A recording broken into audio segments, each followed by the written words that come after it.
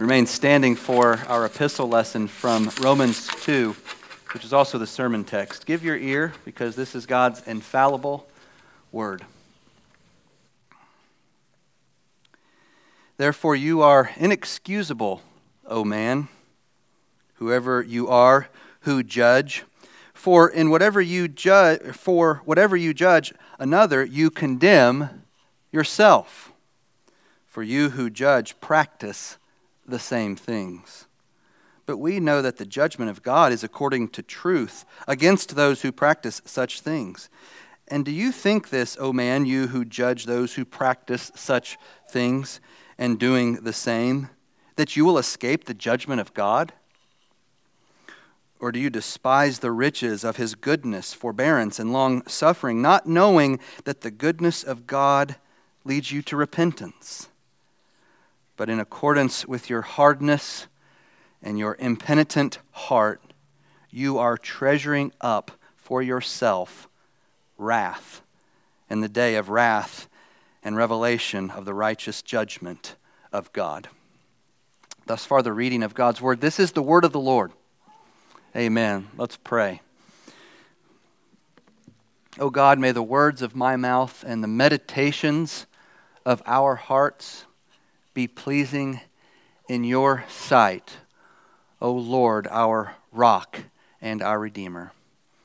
We pray this in the name of Jesus, our rock. Amen. Please be seated.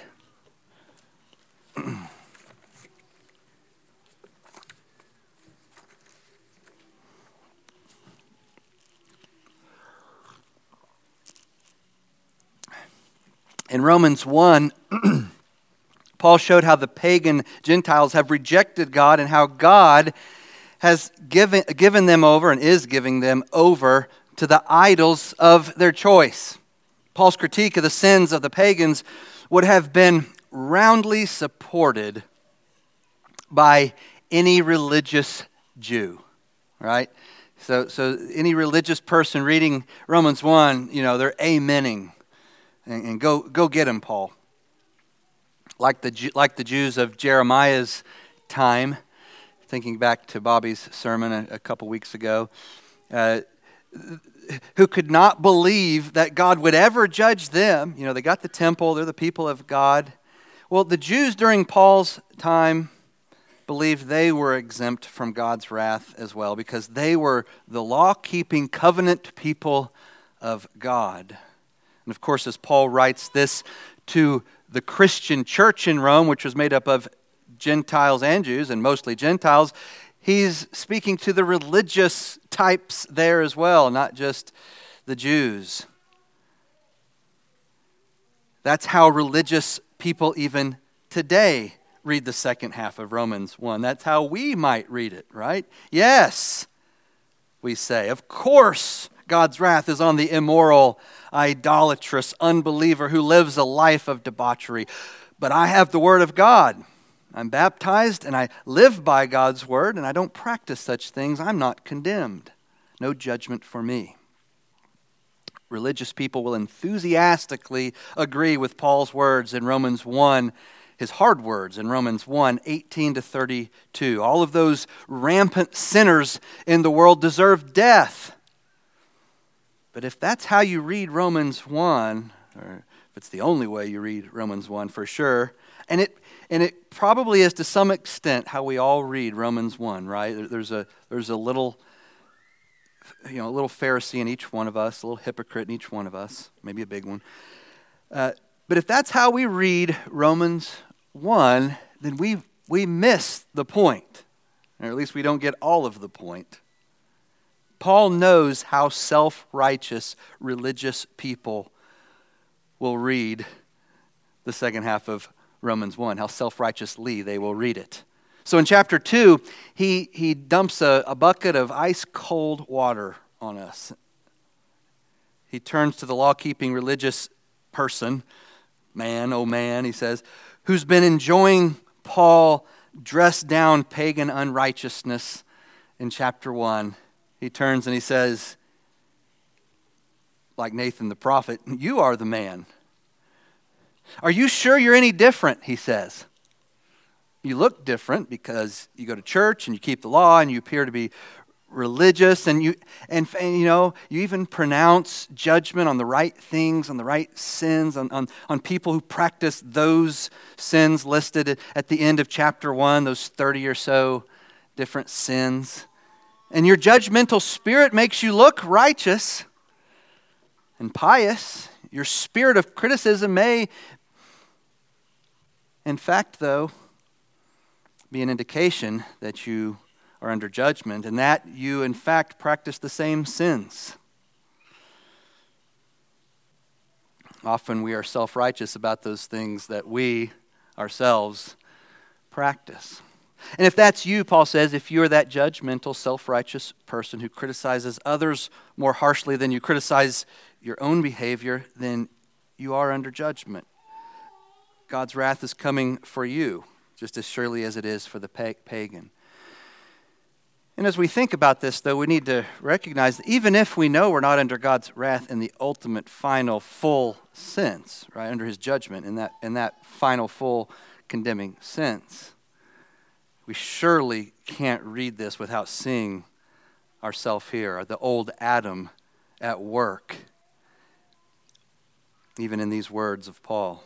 Those who practice what they judge, Paul says, store up judgment for themselves. That's what he says in the first 3 verses. They pronounce judgment. They pronounce judgment on themselves, and God pronounces judgment on them. Right? He kind of gets at it from both angles in verse 1 and then verse 2 and 3. The text says, starting in verse 1, "Therefore you are without excuse, O man, every one of you who judges. For when you judge another, you pronounce judgment on yourself. For you who judge practice the same things." Verse 2, "And we know that the judgment of God on those who practice such things is according to truth. Now do you suppose, O man, you who judge those who practice such things and yet also do them, that you will escape the judgment of God?" No one truly lives up to his own standard. The older I get, the more I realize that I apply my standards to others more consistently than I apply it to myself. I hate it, but it's true. Can you identify with that? I see this especially with my kids, unfortunately. I tend to be the most critical toward my children when they're committing my besetting sins. You know, they irritate me the most when they're imitating my shortcomings. Parents, can you identify with that? I got an amen over here, I think. This also plays out in marriages all the time. Christian husbands are often keenly aware of the biblical requirements for wives, and Christian wives are often keenly aware of the biblical requirements for husbands, and we can easily find ourselves obsessing over the speck in our spouse's eye and become blind to the plank in our own eye. Jesus addresses this same kind of hypocrisy that Paul's addressing in his Sermon on the Mount. Why do you see in chapter 7 of Matthew, why do you see the speck that is in your brother's eye, but do not notice the log that is in your own eye? Or how can you say to your brother, let me take the speck out of your eye when there is a log in your own eye? You hypocrite. First take the log out of your own eye, and then you will see clearly to take the speck out of your brother's eye. The interesting thing about that passage is that Jesus doesn't forbid us from taking the specks, or maybe even the logs, if that's the case, out of other people's eyes, if that needs to be done. It does need to be done sometimes. There are times for helping your child or your spouse or your neighbor or your fellow church member to come alongside them and help them get the speck out of their eye. That's okay, a good and right thing to do. So neither Jesus nor Paul is saying that judging others in itself is always wrong. There's a place for making judgments about others. In fact, Jesus himself is judging in this passage I just read. You hypocrites, he says. And Paul himself is judging in our passage today. Like Jesus, he's addressing the hypocrisy of self-righteous religiosity. But oh, how difficult it is to be more concerned about our own logs than we are about others' specks. or logs. We religious types have got to be ever vigilant, ever humble, ever self-aware, lest in judging others we pronounce judgment on ourselves. The end of verse 1 says, "For you who judge practice the same things." In the immediate context, Paul is pointing us back to the catalog of sins in verses 29 to 31 in chapter 1. He could have expanded that. It includes a lot more than that too. And remember, the majority of that list, if you go back and look at it, the majority of that list is not about actions, like sins that you can see and put a time date stamp on. Paul's focus there in that list is on, some of them are, but Paul's focus in that list is on the attitude of the inner person, the heart. He refers primarily to the kinds of sins that you can hide from others if you're clever enough.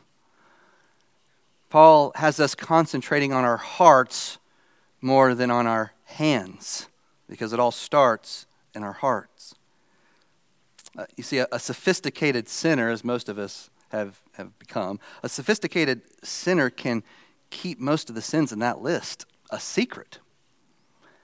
In another place in the Sermon on the Mount, Jesus says, "You have heard that it was said to those of old, 'You shall not murder, and whoever murders will be liable to judgment.' But I say to you that everyone who is angry with his brother will be liable to judgment.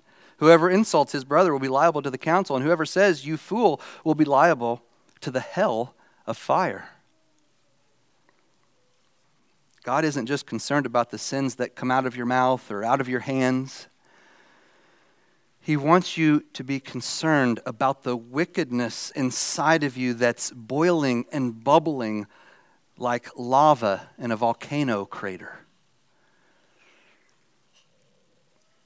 It's easy for most of us to get to the end of a day or the end of a week and say, "Well, I haven't murdered anyone this week."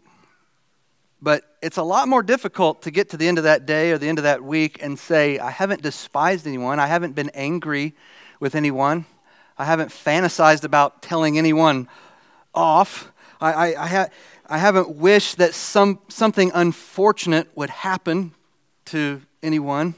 I haven't treated anyone as if they were unworthy of my love and my attention, my graciousness."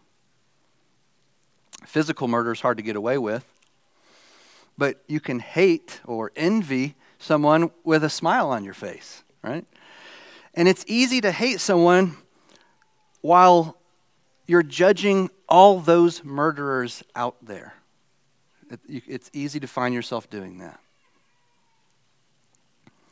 Paul's challenge in this passage is not to refrain from judgment altogether. I say that again. He says in 1 Corinthians 2:15, in fact, that the spiritual person judges all things. So we are to use discernment and judgment, including about sin.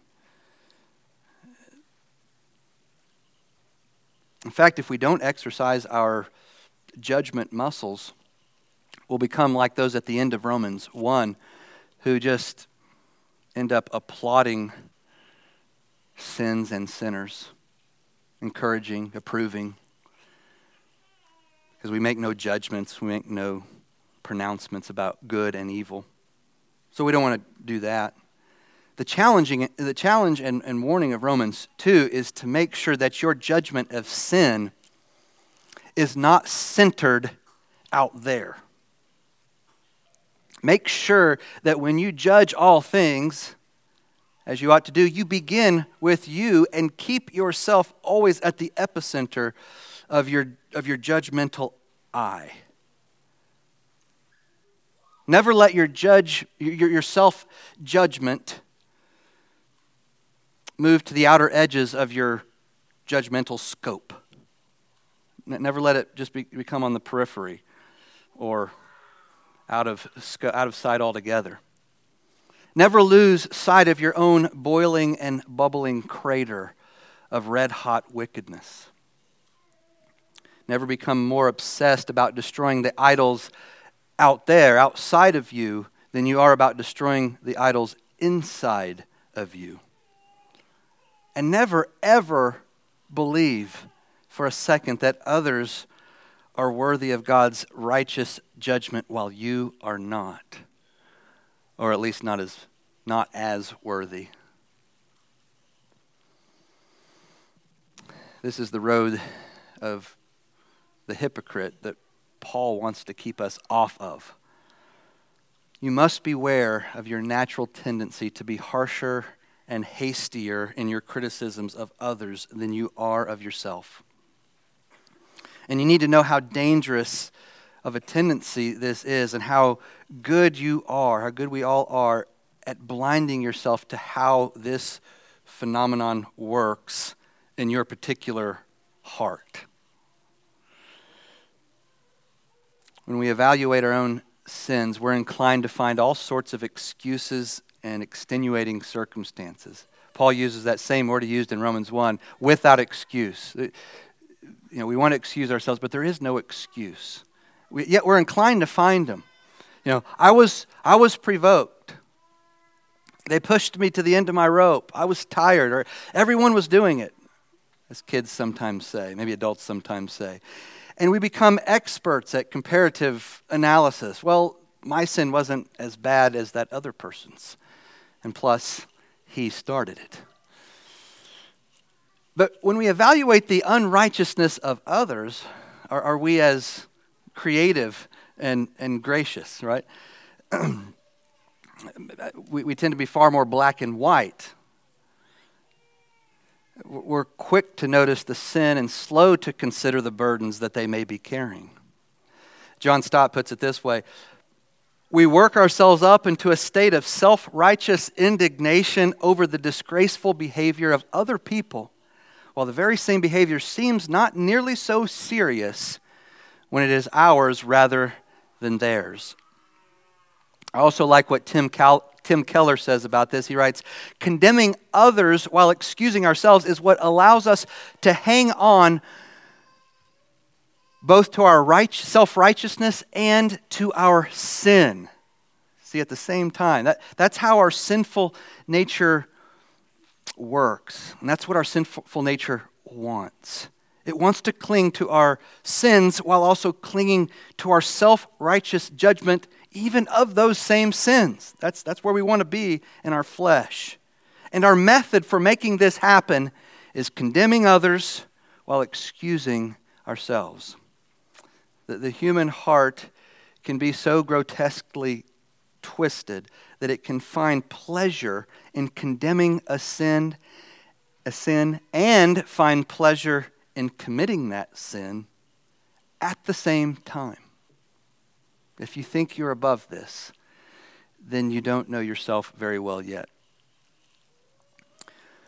Paul says that when we do this, we pronounce judgment on ourselves. In other words, when God judges my works on the final day, and we all will face a righteous judgment. Some of us will be under the mercy of God in that judgment of our works. Some will not. But we all face a final judgment. That righteous judgment at the end of verse 5, it applies to everyone.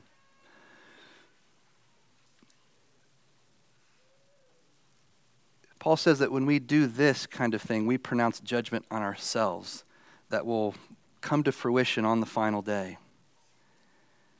When he holds me accountable for every careless word I have spoken, he will not only judge me according to his perfect and righteous standard, according to his truth, as the text says, he will also judge me according to the standard by which I judged others. On the final day, the counsel for the prosecution will be me. He will use the judgments that I've made with my own mouth as the standard by which he judges me. Once again, we find confirmation of this in the words of Jesus. At the beginning of Matthew 7, he says, "Judge not that you be not judged. For with the judgment you pronounce, you will be judged. And with the measure you use, it will be measured to you." Can there be any greater motivation for being gracious in our judgment of others than this verse? Francis Schaeffer used to say that everyone is walking around with an invisible recorder hanging from our necks. It records everything you say to and about others. Everything you say about how others ought to live and how they're not measuring up. Everything you say about how others are falling short. Then on Judgment Day, God will take that recorder off your neck and he'll play it back and he'll judge you according to the high standards for human behavior that you applied to other people. Paul asks in verse 3, do you suppose you will escape the judgment of God? You think you're going to escape God's judgment unscathed, unjudged? Well, nobody will, even those of us who are covered in the righteousness of Christ. Still have to face judgment. God will judge our works. Salvation is not dependent on that. It's not based on that. But the scriptures are clear that the living and the dead, the righteous and the unrighteous will face judgment. Do you suppose that you will escape unscathed? If you can, blithely answer, sure, I'll escape judgment. I'm a covenant member. If Paul's question doesn't infuse you with holy fear on account of your hypocrisy, if it doesn't drive you yet again to the mercy seat of God, if it doesn't humble you before God and men, if it doesn't convince you yet again that you're the chief sinner, then I fear you're perilously unaware of what you've done and what you're capable of. We're all in danger of becoming the Pharisee in the parable of the Pharisee and the tax collector. We're all in danger of becoming the elder son in the parable of the prodigal son, the parable of the two sons that Bobby read for us earlier. Self-righteous religion, when it is full grown, gives birth to death. And this self-righteous religion that gives birth to death is just as much a rejection of God and his kindness as the non-religious wickedness in Romans 1. Those who self-righteously and hypocritically judge others are despising God's kindness, his loving kindness, even his, what the Old Testament calls chesed, his kindness and devotion that he shows his people. You're despising the kindness and the forbearance and patience of God. And those who despise God's kindness store up wrath for themselves. That's what verses 4 and 5 say. Look at those two verses with me again. Or do you despise the abundance of his kindness, forbearance, and patience, unaware that the kindness of God intends to lead you to repentance? But because of your stubbornness and your unrepentant heart, you store up for yourself wrath on the day of the wrath, revelation, and righteous judgment of God. Quick note on that final verse there, that final sentence. He refers to the day. I put capital D in my translation. Actually, a lot of translations do that. And when the apostles refer to the day of final judgment, it's a capital D, day. And Paul says here it's a day of the wrath, revelation, and righteous judgment of God.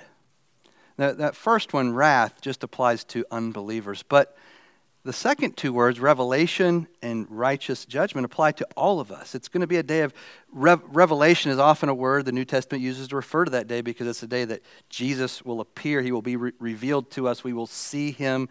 The whole world will see him. It'll be a day of revelation, revealing when Jesus returns. And it's also going to be a day of righteous judgment when God judges the living and the dead, including us.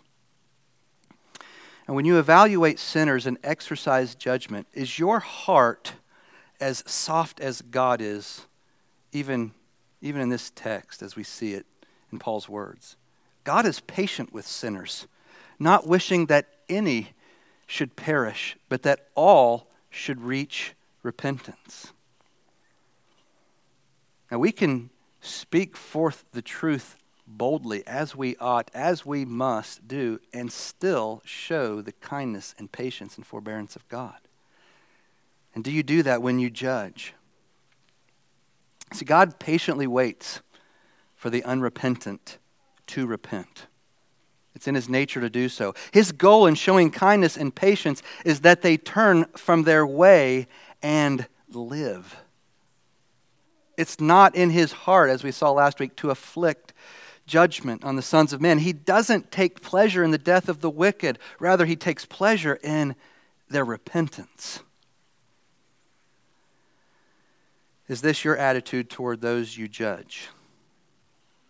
Is that the framework that you work from?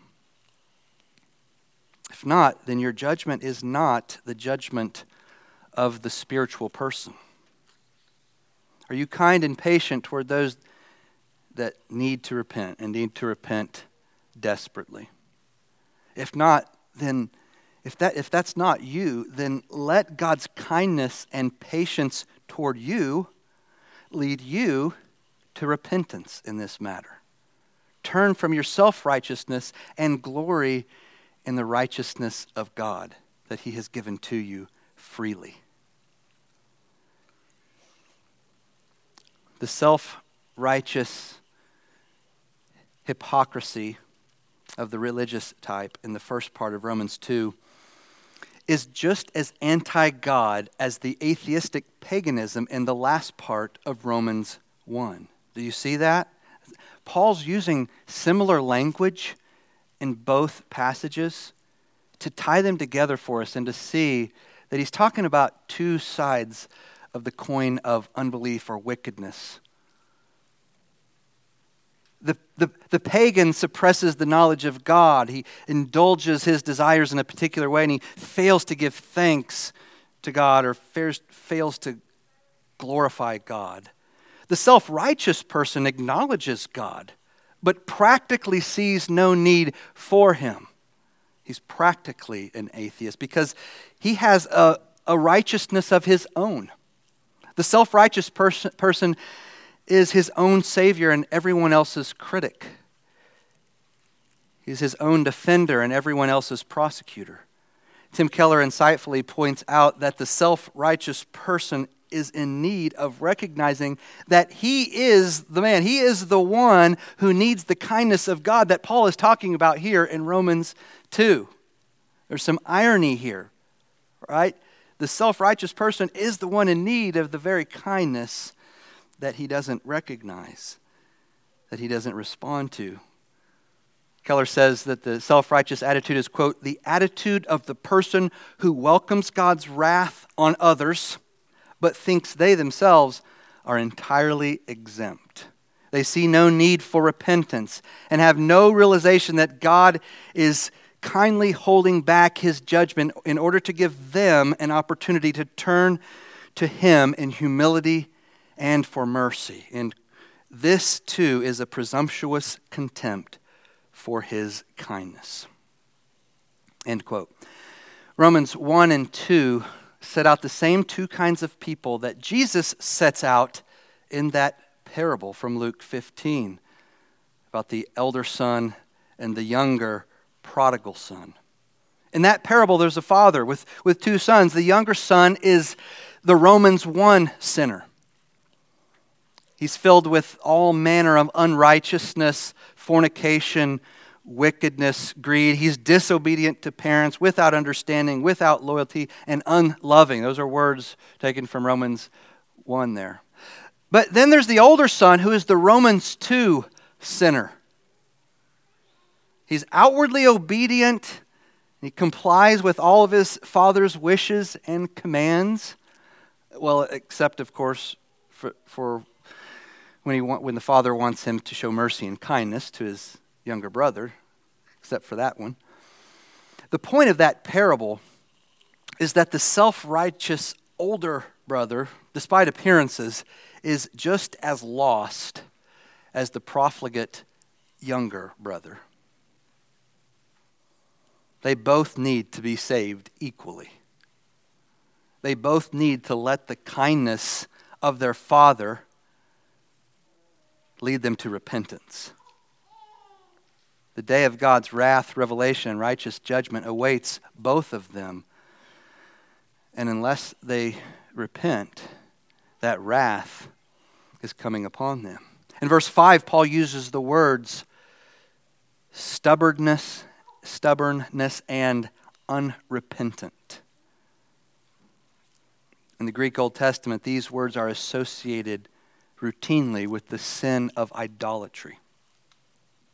Paul's point here is that while he talks about idolatry a lot in Romans 1, but now Paul's saying that the religious obedience of the self-righteous person is actually a form of idolatry. It looks godly, but it's just as idolatrous as those sins in people we were talking about in Romans 1.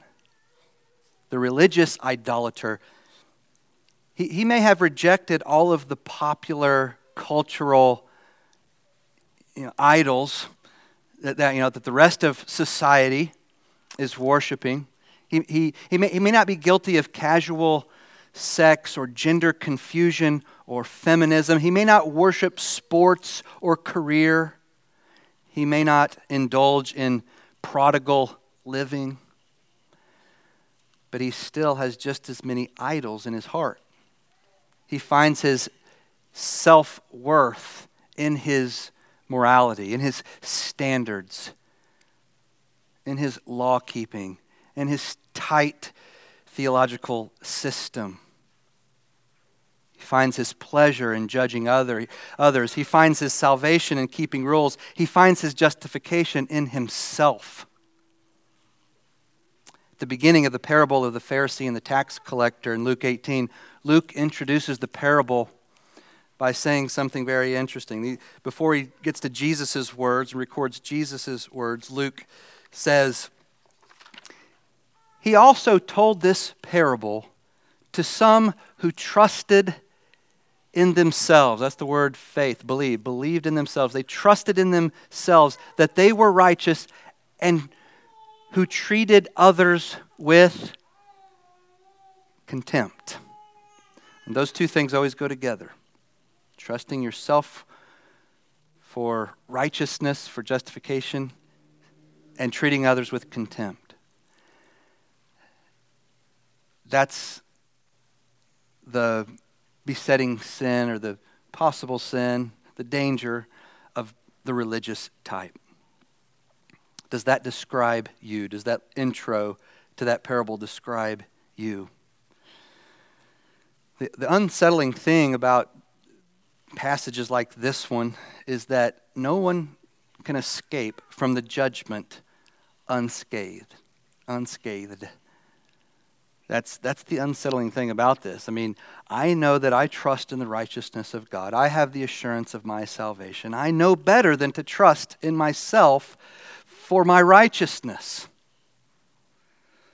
And yet I often find myself being self-righteous and treating others with contempt, even if only in my head or heart. O wretched man that I am, who will deliver me from this body of death?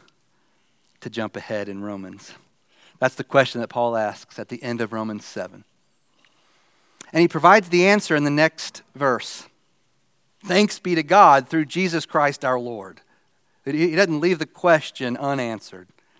There's good news. There's a good answer to that question. The Lord Jesus delivers us from our hypocrisy and self-righteousness.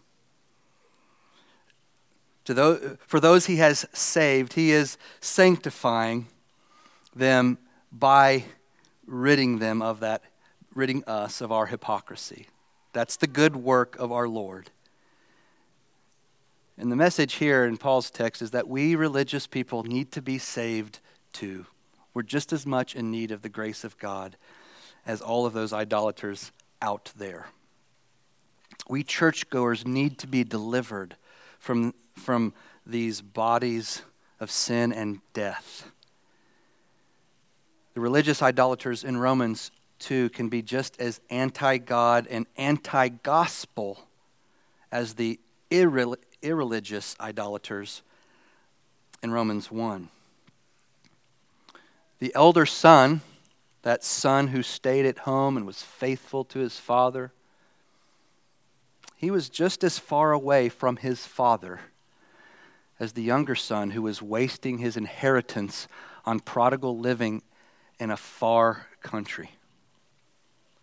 They both need to repent and be reconciled to their father. God has revealed his righteousness so that sinners might turn from their sins and receive that righteousness. And those of you who have received it, those of us who have received it, must continue turning from our sins until we die or until Jesus returns. So think about what you're storing up on that recorder that's hanging on your neck.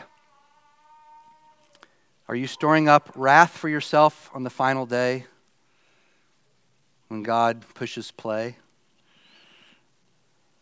You storing up judgments? Or do you know that you're a miserable sinner, the chief of sinners, who deserves death?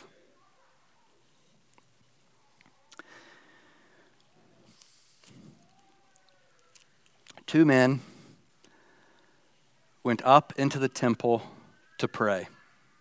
One a Pharisee and the other a tax collector.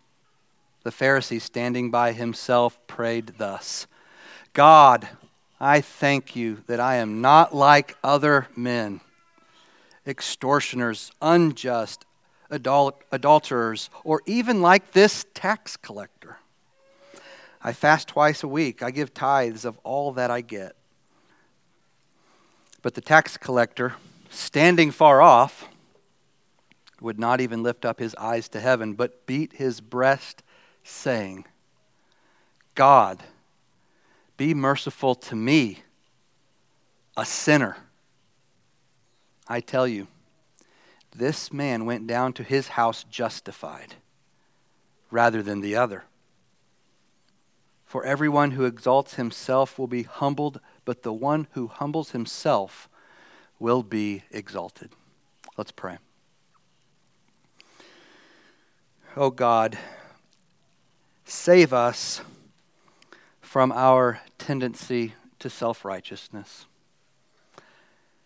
Save us through your righteousness that you freely give to us in Jesus. We thank you that you have done so. We thank you that you have delivered us and are delivering us from these bodies of death. Thanks be to the Lord Jesus Christ for that deliverance. And we pray that even this week you will continue to sustain us, that you will preserve us and keep us and draw us away from sin and to you through the power of the gospel, through the power of the Holy Spirit, through the power of the Word of God proclaimed, and that you will do so for the sake of your Son and our Lord Jesus Christ. Amen.